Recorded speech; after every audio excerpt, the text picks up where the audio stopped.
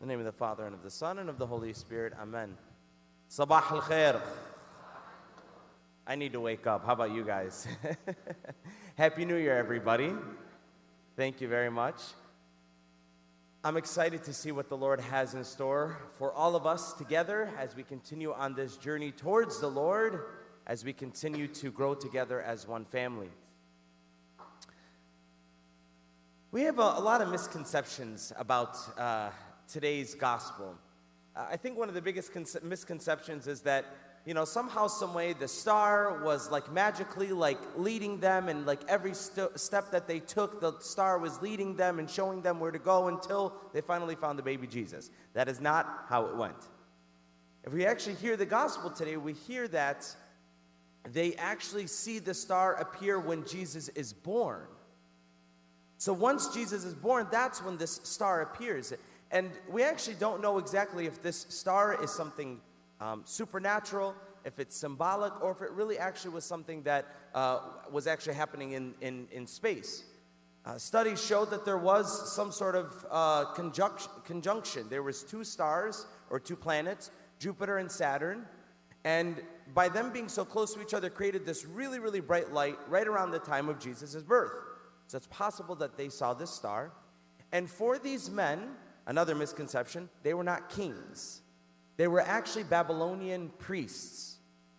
Yes, they had wealth. Yes, they had comfort and pleasure and luxury. However, they were not kings. Once they actually see this star, according to their traditions, according to their beliefs, these two particular planets, what they called stars at the time, they would have, in their tradition, would have symbolized that there was a king to be born. So they would have went through all of the different prophecies. And once they would have read the prophecies, they would have seen that, okay, there is a Messiah to be born, and they would have put the pieces together, and they would have realized in Judea, in Judah, a Jewish king is to be born. So that's why they travel some 900 to 1,000 miles. Wow, it's insane to think about. It's not like they had Delta Comfort. You know what I mean? They were not flying on a plane. They were not, in a car. It's not like they could take a limousine, What were they taking? A horse, camels, animals. And they would have traveled. They would have went on this journey, not knowing exactly what is going to happen to them on this journey. They don't know exactly where they're going to be staying. They don't know exactly what they're going to be eating. They don't know what kind of wild animals they're going to have to fight off. They don't know anything about this trip. Why would they go? They're living in luxury. They've got servants. Why would they go and do all of this? Some people would say, well, they were just really interesting men, and they were very interested in knowing what was happening, and they were, they just wanted to have an idea of what was going on. No, I don't think so. They could have gotten a letter that said, this king is born. Okay, great, cool. No. They truly wanted to find God. They really wanted to find God. And they were willing to sacrifice and stop at nothing to find him. They were willing to let go of their luxury. They were willing to let go of their comfort.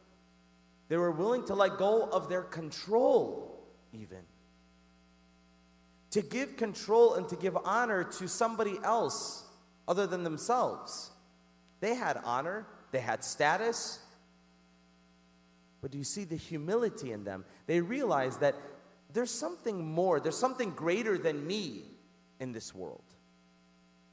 There's someone greater than me in this world. Wow, what a shock, right? I think we get shocked when we realize that we're not God.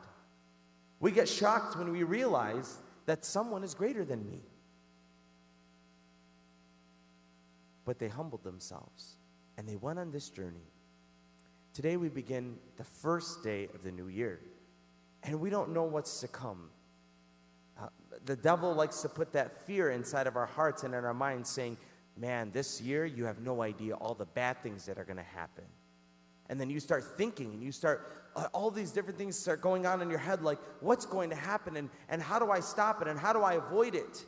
And we start getting nervous, and we start getting anxious. Or we have these crazy expectations of like, Lord, this is what I want this year, and you better do it. As if, we give God commands. And then we get discouraged either way. We have these unrealistic expectations because we're not seeking what God wants. We're only seeking what we want. Or we don't even have faith in God's goodness. And so we fall into this despair and this hopelessness. Like, my life has been terrible over the past, few years. And so my life is just going to continue to be terrible. So you know what? I'm just going to deal with whatever the Lord has to give me, because he doesn't want me to be happy anyway. So I might as well just deal with all of the bad things that are going to happen. And that's not faith. That's not love. That's not worship. That's being bitter. And so, what God wants from us this year, I really believe, is he wants us to have the grace of perseverance. Can you say the word perseverance? Perseverance. Okay. What does the word perseverance mean? The word perseverance simply means to continue to move forward or to push forward even in the face of difficulty. To be able to move forward even in the face of difficulty and trial. Perseverance is not giving up. Perseverance is continue to go forward no matter what happens. No matter how many rocks and snakes come your way, you just keep pushing through. No matter how many times you fall flat on your face, you keep getting up and you keep going forward. You don't focus on the past. You don't focus on how you failed. You don't focus on how people have failed you. You don't get bitter about life. You continue to make God your aim, and you stop at nothing to get to him.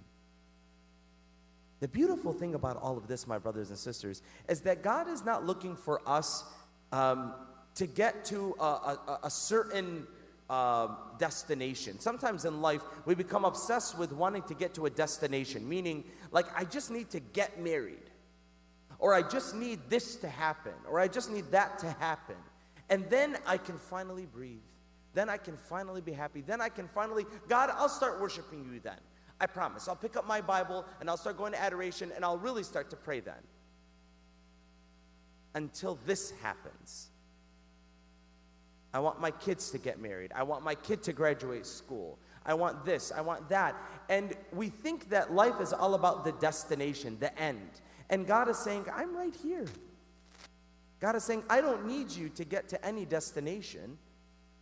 You can find me now. Find me now. Continue to push forward. I'm here. Every time you fall, I'm standing there again. Get back up and look at me. Don't look at yourself, look at me, he's saying. When people hurt you, don't look at you, look at me. When things get difficult, don't look at how difficult those things are and how big they are. Tell those things how big God is. You know, they say, when there's a mountain standing before you, tell them, no matter how big it is, you tell that mountain how big God is. Amen? And when we have this type of faith, we'll truly see breakthroughs. We'll really, truly find God. God is not this like one-time thing like, oh, I found you, like, where's Waldo? Oh, I found Waldo. No. God is endless. He's so beautiful. You can't exhaust him. You have some of him, and then you want more of him. You get even more hungry for him. But then he fills you, and then you want more of him. And it just doesn't stop. This is what God wants for us. How do we do that, though? If I can give you, because I know that everybody has got some sort of New Year's resolution, okay? Like, this year, I'm going to lose that 10 pounds. I actually did that this morning. I'm not going to lie. Like, God, I got to lose that 5 pounds. I got to lose that 10 pounds. No. let's put those are good New Year's resolutions. I'm not against, health and things like that. That's awesome. I have a particular specific challenge for all of us that I really hope that you take this challenge on and you make it a New Year's resolution. The New Year's resolution that I have for us is this. It's very, very simple. Open up your Bible and just read. That's so difficult. It is. It's not easy. I agree with you. It's not easy. But who said that the journey of the Magi was easy? It wasn't. It was probably miserable at times. They didn't understand what was going on. Father, I don't understand what the Bible is saying. Honestly, there's no excuse anymore because now you have an iPhone. And the iPhone will tell you anything that you want to know. You just put it in and you'll find the answer. But how we are to read the Bible, my brothers and sisters, is very simple. You don't need to understand the historical context. You don't need to understand every single thing. God is speaking to all of us through His Word, through the Bible. He's speaking to us. And He's speaking directly into your daily life, whatever it is that you're going through. His Word has power enough to guide you, to take you somewhere, to show you, to open up your eyes, to make you see Him, no matter what it is that's happening around you. And when you are able to hear His voice and you're able to see Him, even if you're in the fire, even if you're in the furnace, when you can see God and you can hear His voice, nothing else matters. The fire doesn't burn, it doesn't matter, because you know that He's there with you. You know that He's pulling you through it. But we have to hear His voice. And so, my brothers and sisters, pick up your Bible. There's something called Bible in a Year. Bible in a Year is Father Mike Schmitz will read to you certain sections of the Bible, and then he explains it to you. It's a total of 20 minutes. I think everybody drives for at least 20 minutes a day, right? Everybody drives for at least 20 minutes a day. If you get the podcast and you search up Bible in a Year, you just listen. He reads it for you, and then he explains it for you, and then he applies it for you, for your daily life. But I really believe that if you just take the chance of just picking up the Bible and you just really, truly listen, like, God, what do you want to say to me today? What do you want to say? He did it for me yesterday. I said, God, what do you want to tell me today? Just tell me. What do you want for my year? And I opened up the Bible, and it was exactly what I was thinking about. It was exactly what I was praying for. Actually, my friend did it for me.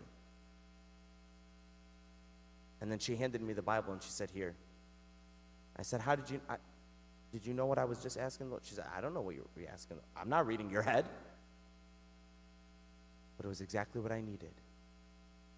This, my brothers and sisters, is the star that's guiding us, that's showing us, that's taking us directly to find Jesus. So pick up your Bible, hear His Word, let Him draw you, let Him pull you to Himself.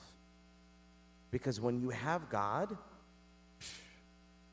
you need nothing, and you want nothing. You just want more of Him, and you keep going after Him. This is the journey of our faith. This is the journey of our lives. This is the purpose of our lives.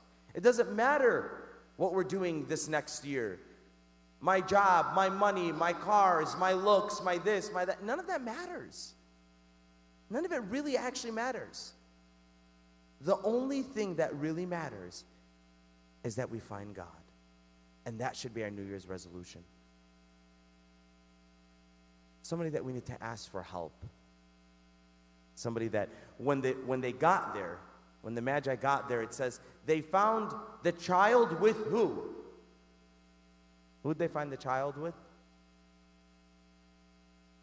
Very good. With His mother and Saint Joseph.